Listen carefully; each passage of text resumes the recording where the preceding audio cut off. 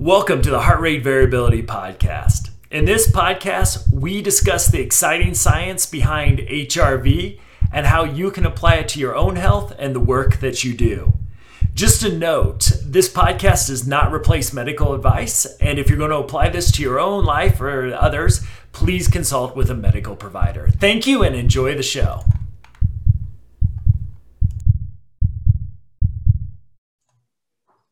Hello, everybody, and welcome to another episode of the Heart Rate Variability Podcast. This is Jeff Summers here, co-founder of Optimal HRV, with my partner in crime, Matt Bennett. Matt, Hey, Jeff. Happy Friday, man. I know, recording this on a Friday. Puts a smile on your face. Friday afternoon, this is really the last thing on my schedule for the day. So I know you got other things to do, but yeah, I'm checking out after this. I don't know who schedules meetings for 3 o'clock on Friday. Wasn't on purpose. I can promise you that. I can promise you that. Well, hey, at least we've got some clear air to enjoy a nice fall weekend here in Denver. Absolutely. Yeah, it feels like fall. It was, I think it hit about 87 earlier this week with the smoke. And yeah, let's get the snow to put out these fires. I'm ready. I know. We're just a few weeks away from the first ski areas starting to open up. It's crazy. They're making it up there, so. That's it. That's it. Well, speaking of skiing, let's jump right in. It's a good segue into the focus of the podcast today. And for the viewers who are actually product users, we've got an updated interface that we are very excited about. Very excited. And we'll talk a little bit about what you can expect towards the end of the podcast. But for those who are just tuning in to learn more about HRV, we'll kind of get into the content and sort of what we're planning to discuss in the episode first.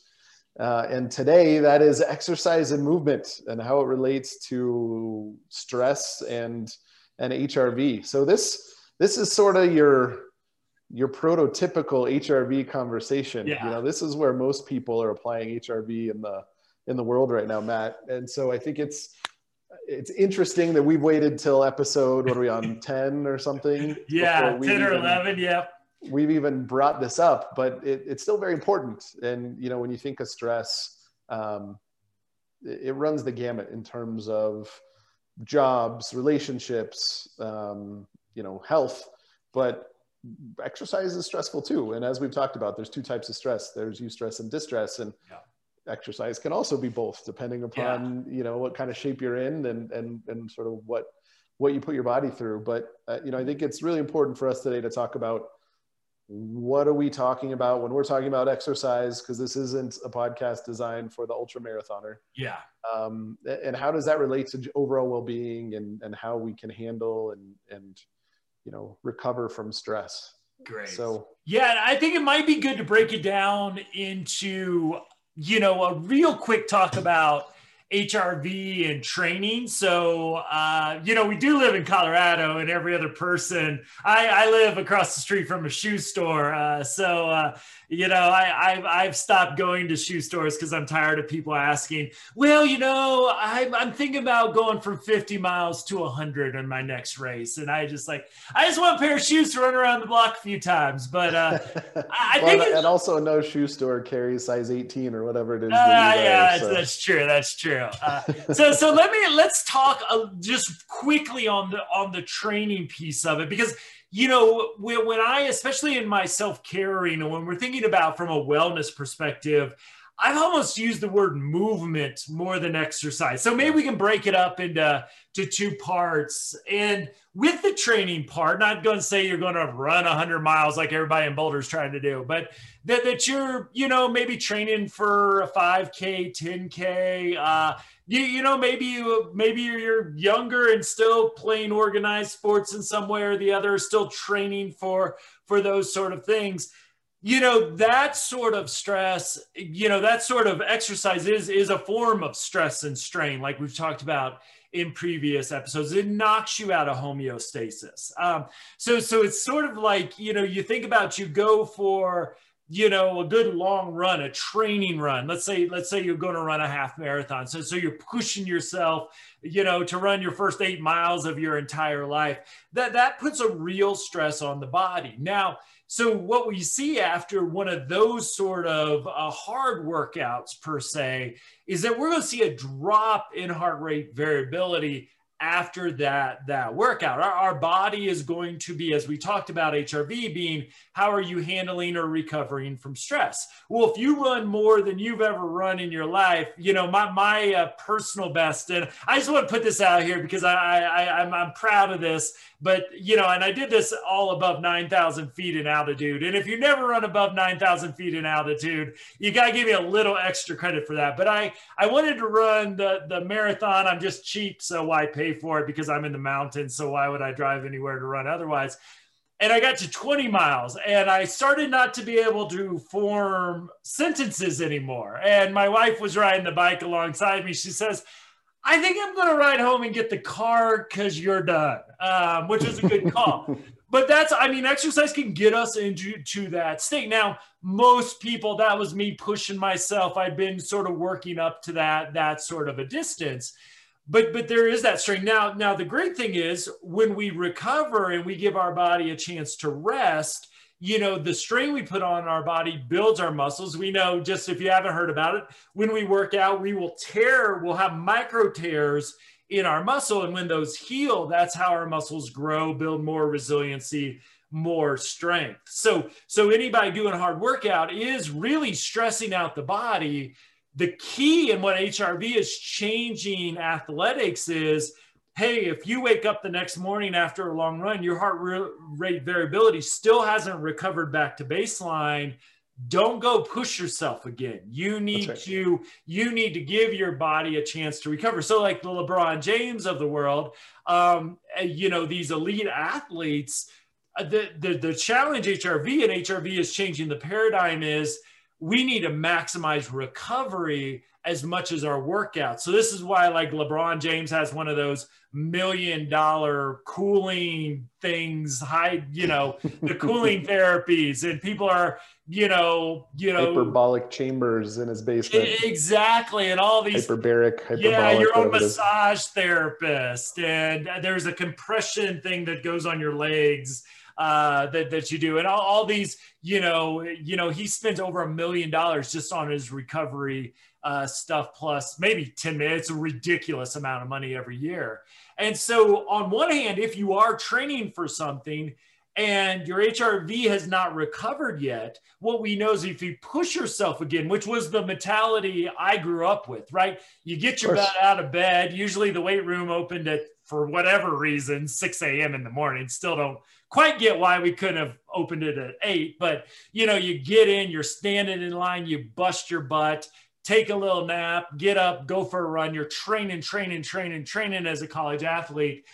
I know I could have probably been a lot better in shape if I gave myself more chance to recover. So I do want to throw that out there because it's one of the evolutions that heart rate variability is really bringing to the athletic world. And I think we have to give that credit to folks who have done the research, because it's really what's brought heart rate variability to the masses. I mean, with the ability and the availability of all of the personal monitoring devices, wearables, combined with the interest from the elite athletic world, all of a sudden HRV is becoming more and more a popular thing to pay attention to, which is great. It should have been a long time ago, right? And so, we have to be thankful that's happened. Yep. Well, I sometimes joke about CrossFit because if you know anybody that loves CrossFit, all they talk about is CrossFit. But boy, the CrossFit guys, gals, folks, when they find something that works, they run with it. And I give it a lot of credit. It's been in and it's worked its way into a lot of different arena. Like I said, the world-class athletes from everywhere from what's the PGA to the NBA and the NFL. Very few folks, I think, especially after the pandemic, because we were also using this to track potential COVID in these bubbles.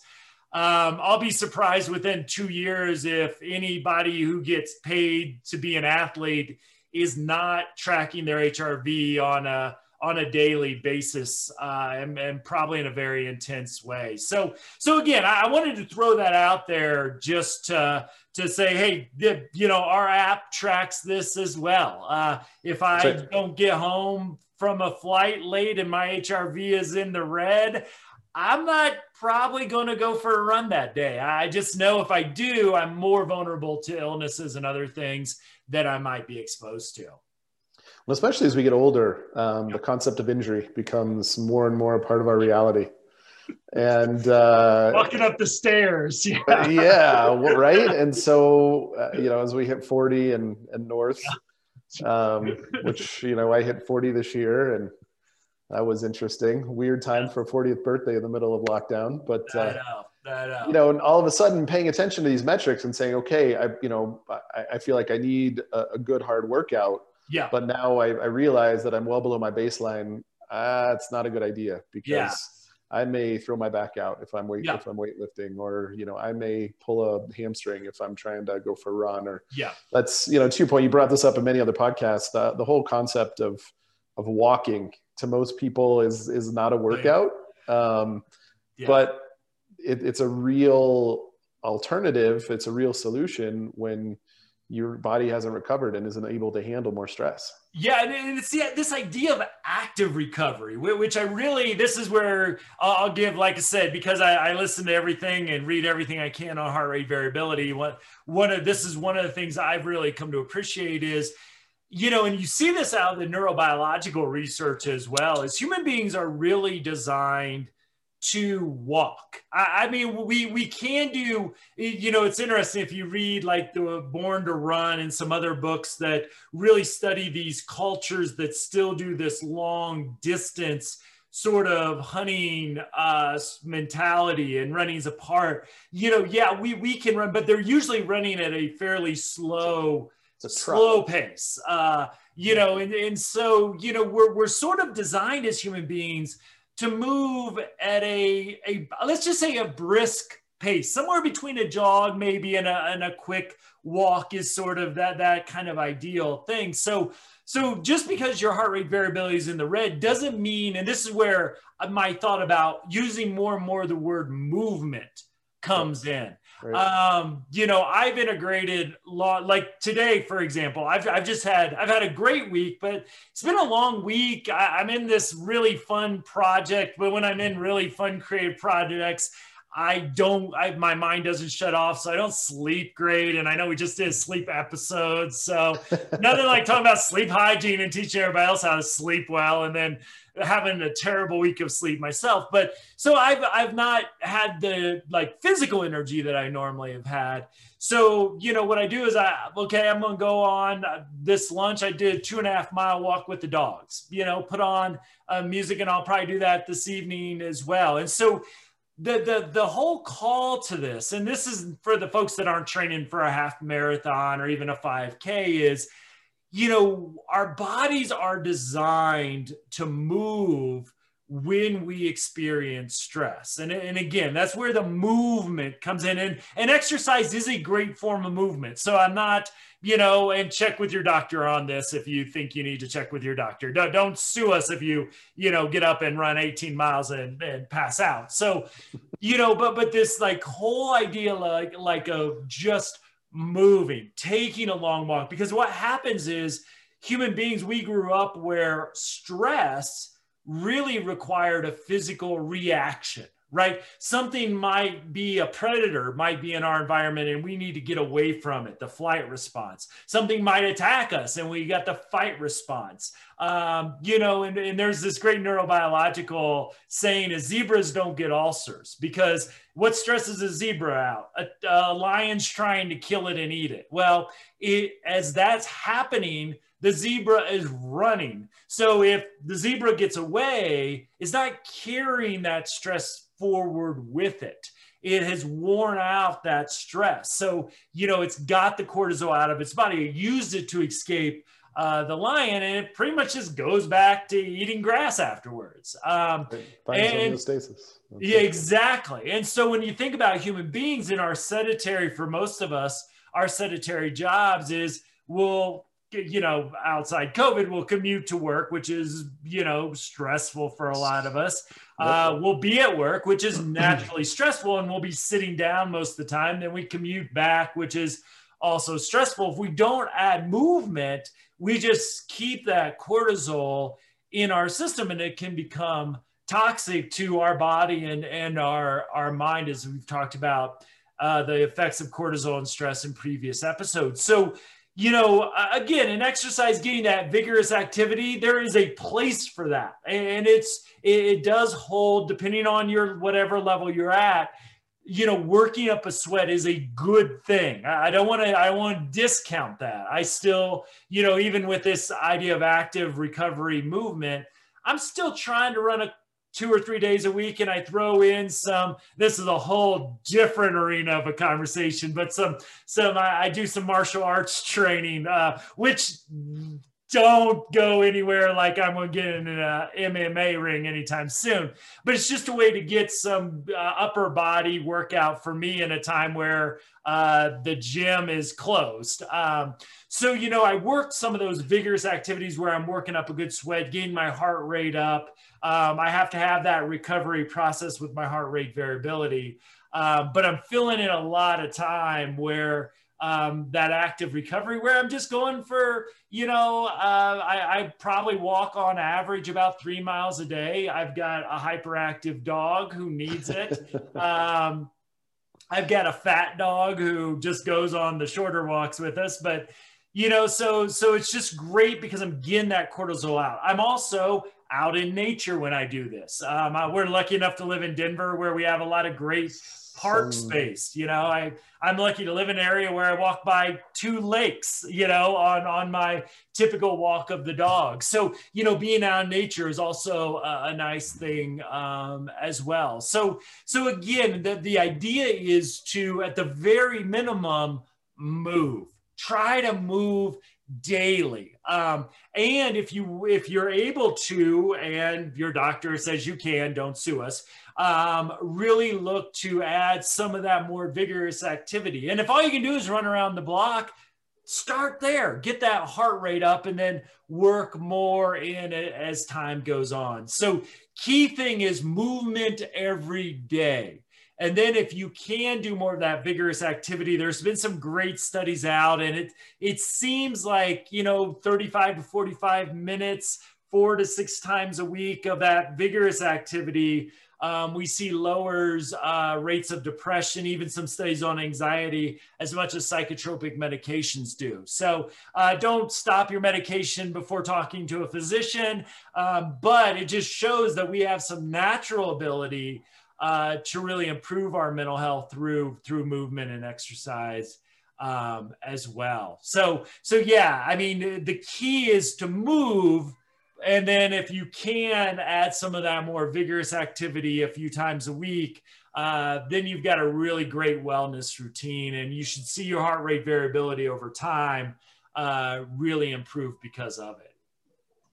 That makes sense. And apologies, my Zoom dropped in the middle of that. So if you lost me, or if it looked like I wasn't responding, that's why. I just kept talking, Jeff. Okay, no, that's good. I just, so let's apply that, right? I don't think anybody out there would argue that, they just generally feel better if they get up and move a little bit. Yeah. And to your point, whatever your threshold is great. But, let's apply that to, I think you've done a good job of helping everybody sort of understand what that means for them as an individual.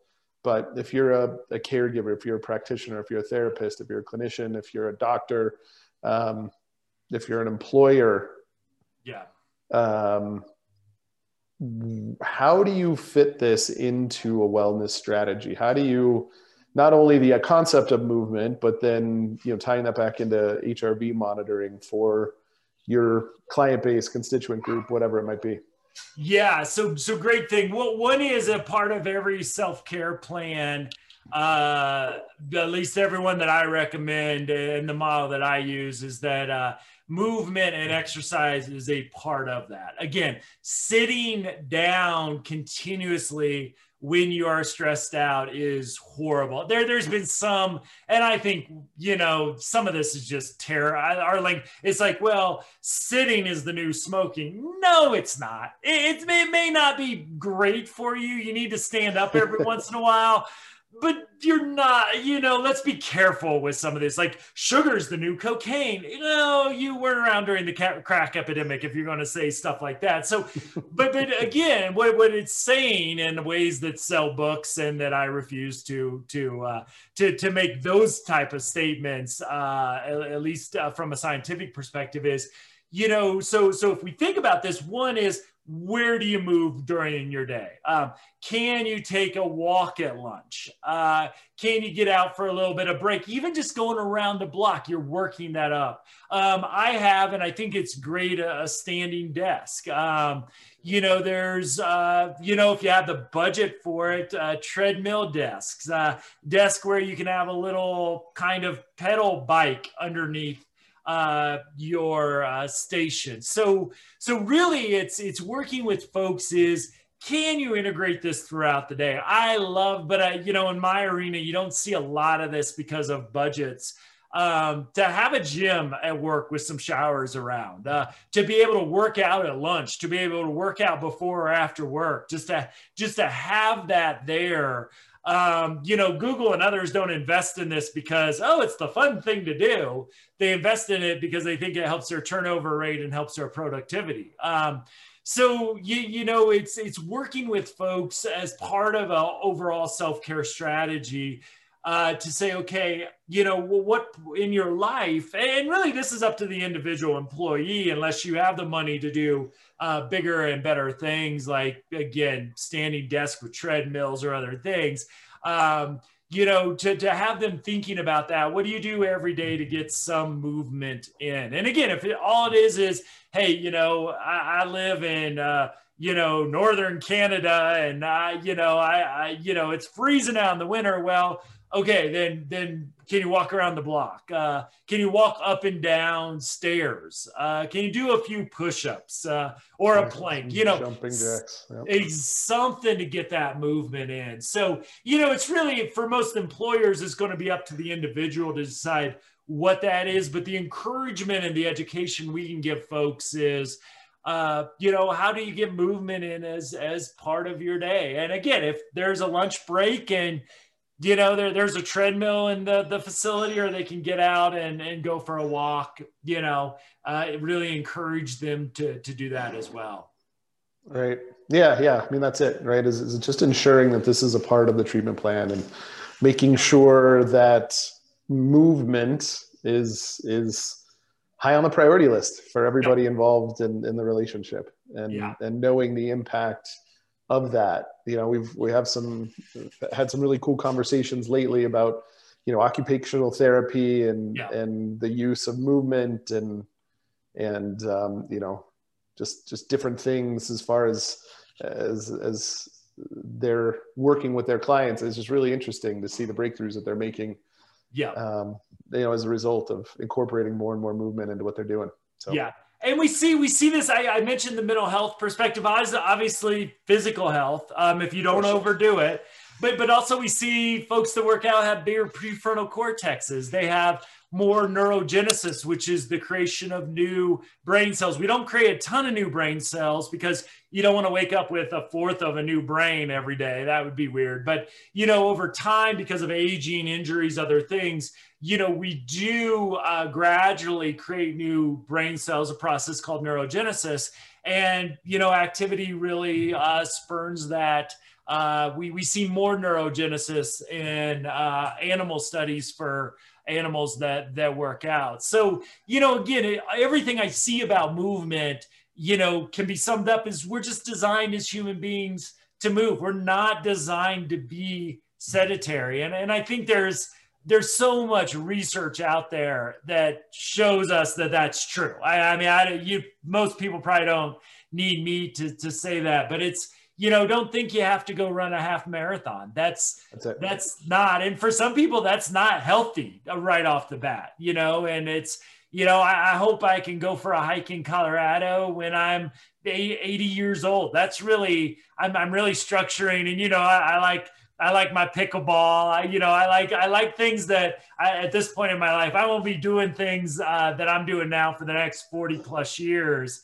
And trying to structure those things. And I enjoy them too. I mean, that's that's the other thing about exercise is if you can find something that you enjoy, you're more likely to do it. My wife loves Zumba. So, she, and wants me to go with her. And then I dance, and she realizes it wouldn't be a good idea or safe for anybody. But, finding something you love to do, enjoy it, have fun. If you're, you can get social team sports, those things, you get your social connections as well. Be in nature. All those things are just kind of like multipliers to getting that movement in.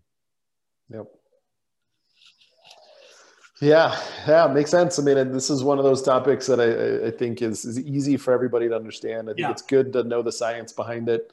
I think it's good to understand the importance of not just utilizing it as a self-care mechanism, but also as part of, your plans with your patients and employees and everybody else.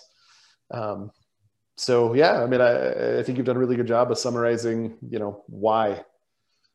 We all sort of know it. We all sort of inherently feel it, but understanding exactly what's going on, I think, is really important. Absolutely.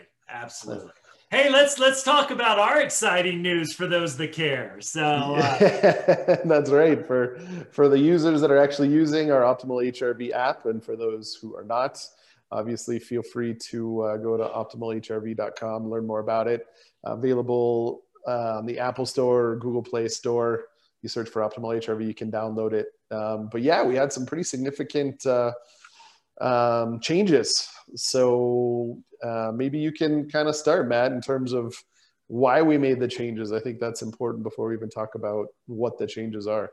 Yeah, well, one of the things, one of the things that I was really invested in when we started this out, and it's a little bit because of who uses ours, we wanted to just give people the data. A lot of different apps out there, and I'm fans of some of these apps. So it's just, I think, different uses. They sort of make jumps in some ways to say, hey, we're measuring, I'll just use energy, for example. Well, what is energy per se? And there's nothing wrong with that if you're using it just as a casual user, but, integrating this into workplace environments, integrating this into mental health, healthcare, we really wanted, and I think there's a huge benefit to give people the data.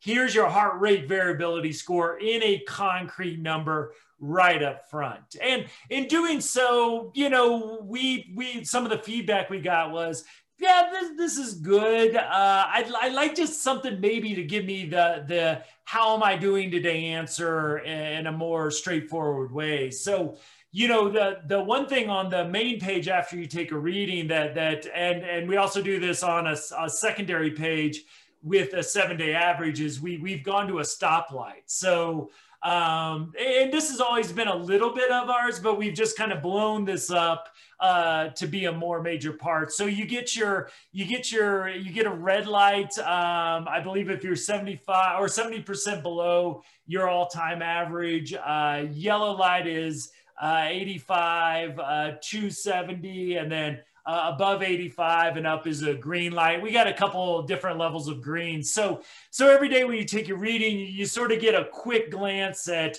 am I green? I'm ready to go. Yellow, I'm not doing great recovering from stress. So just kind of a caution. And then red is, hey, I'm not doing too good. And the same thing of the 7-day averages is we get the green, hey, I'm having a good week. Yellow, I'm struggling a little bit. Red, something's going on. So it's just right up front.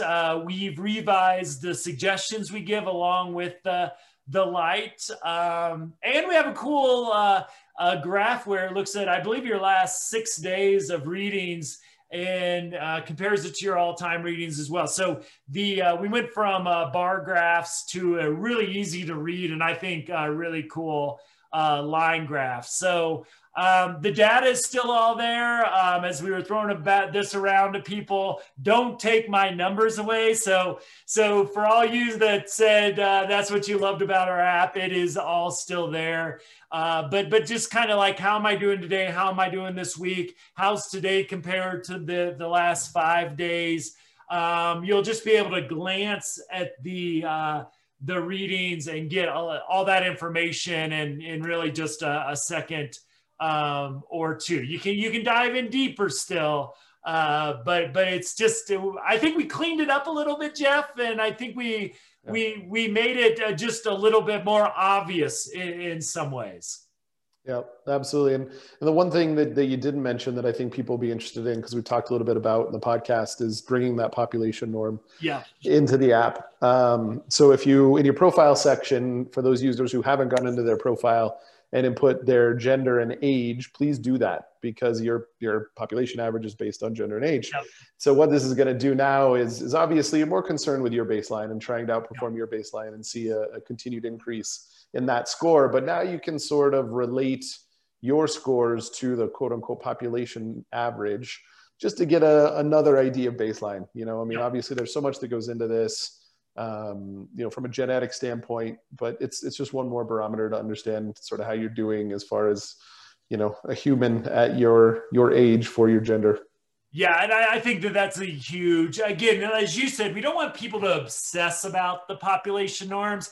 There's not honestly wonderful data out there for population norms. There's sort of a gold standard study, which is what we use. But even if you're not familiar with standard deviations, basically there's an average, and we use the average, which is, you know, you take the number of people in the study, you take all their scores and you divide it by the number in the study and you get one solid number. But a standard deviation is kind of the range where 2/3 of the people more or less fall into. And so the standard deviation is wide, and the age range is also pretty wide as well. So we'll continue as more data, more studies come out to fine tune this. I just went up in age group, and your HRV naturally declines with age. So being at the younger end, I'm feeling really good about where I'm at. I have to remind myself that I'm just out of that other one, but you know, it does, you know, for the clinicians out there, healthcare providers, you know, it just gives you a glance of, okay, here's where the average for this person is. And if they're following significantly, you know, like when we use RMSSD, if they're 10 points below the average, something's probably going on. If they're close to or above the average, they're doing pretty well. Again, genetics takes a lot of response. Even somebody doing above average, according to their population norm, you know, the goal is still to improve that over time. If you're really outperforming your average, I'm almost double it, Jeff. I'm doing pretty good on most days. You know, it's to try to keep it up there. So I don't pay a lot of attention to that because I've worked really hard to be healthy. So I want to keep it where it is. But it's still good. Every day I get a little dopamine serotonin boost to say, yeah, still outperforming that population norm. So, well, I say every day. It's not. Jeff got to see one of my scores. I had a not so good night's sleep, and boy, did it show up in a bright red score. I think it was Tuesday this week. So yes, even Matt and Jeff are in the red from time to time. That's right. That's right. And for those of you who are using the app and want to take advantage of the new interface, go ahead and uninstall your current app. Go back into the store, re-download. We don't quite have the automatic push update yet. That'll be part of the next generation, and we'll be releasing in the next few months. So, you know, love to get feedback. Love to get some ratings on the various stores. So, you know, for those folks who do try the new interface out, please let us know your thoughts. We try to make it just a little bit easier to read and understand at a quick glance. So. Yeah, absolutely. Absolutely. Excellent. Well, a little shorter than normal this week, Matt, because I think everybody generally understands exercise movement and the value it brings, but thanks for bringing some science into it and helping people understand the why, not just, just the fact. Otherwise, have a great weekend. Thanks to everybody for listening.